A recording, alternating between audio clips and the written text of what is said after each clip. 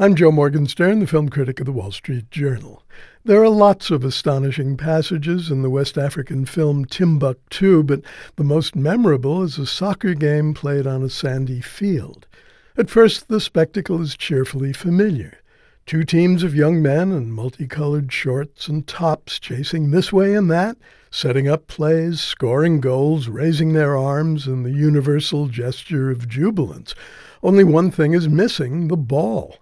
A small gang of jihadists have banned the playing of what we call soccer and others call football, so the players have responded by organizing a game without a ball, a game that transcends itself to become a surreal ballet, a symbol of defiance and the essence of irrepressible joy.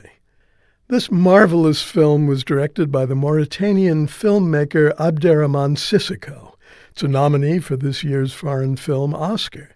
Timbuktu takes deadly aim at Islamic fundamentalism by playing its own game of deft ridicule. The self-styled jihadists who've rolled into town aren't terrorists or suicide bombers. They're dim-bulb bumblers with automatic weapons, arrant fools using junky megaphones to make their announcements. Women will cover their heads and wear gloves. Newly forbidden activities will include smoking, though at least one of the jihadists is a secret smoker, adultery, though another lusts hopefully for a herdsman's wife, football, of course, though several of the fundamentalist goons follow the sport avidly, and music, which is the lifeblood of the community and of the film.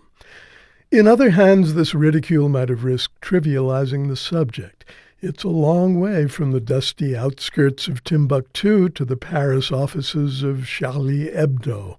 But Sissoko is an impassioned polemicist as well as a sensualist and a poet, and he's showing us how Islamic fundamentalism works on what you'd call a grassroots level if there were more grass. On one side are the area's Muslims, pious in their faith and peaceful in their everyday life. On the other side are interlopers who impose their own version of Sharia law with all the wisdom of middle school dropouts just beginning to matriculate in the twin arts of brutality and intimidation.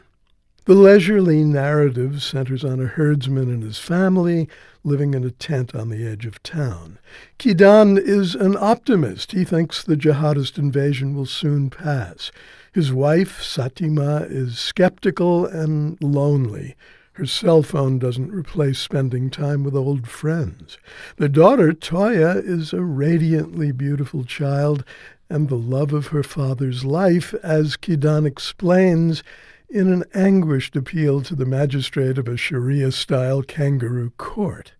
Toya is an optimist, too. Her father, she says with pride, is not a warrior. The reason he's alive, she says, is he plays the guitar and sings songs. So he does, but music is no match for the savage beasts of Sissoko's powerful film.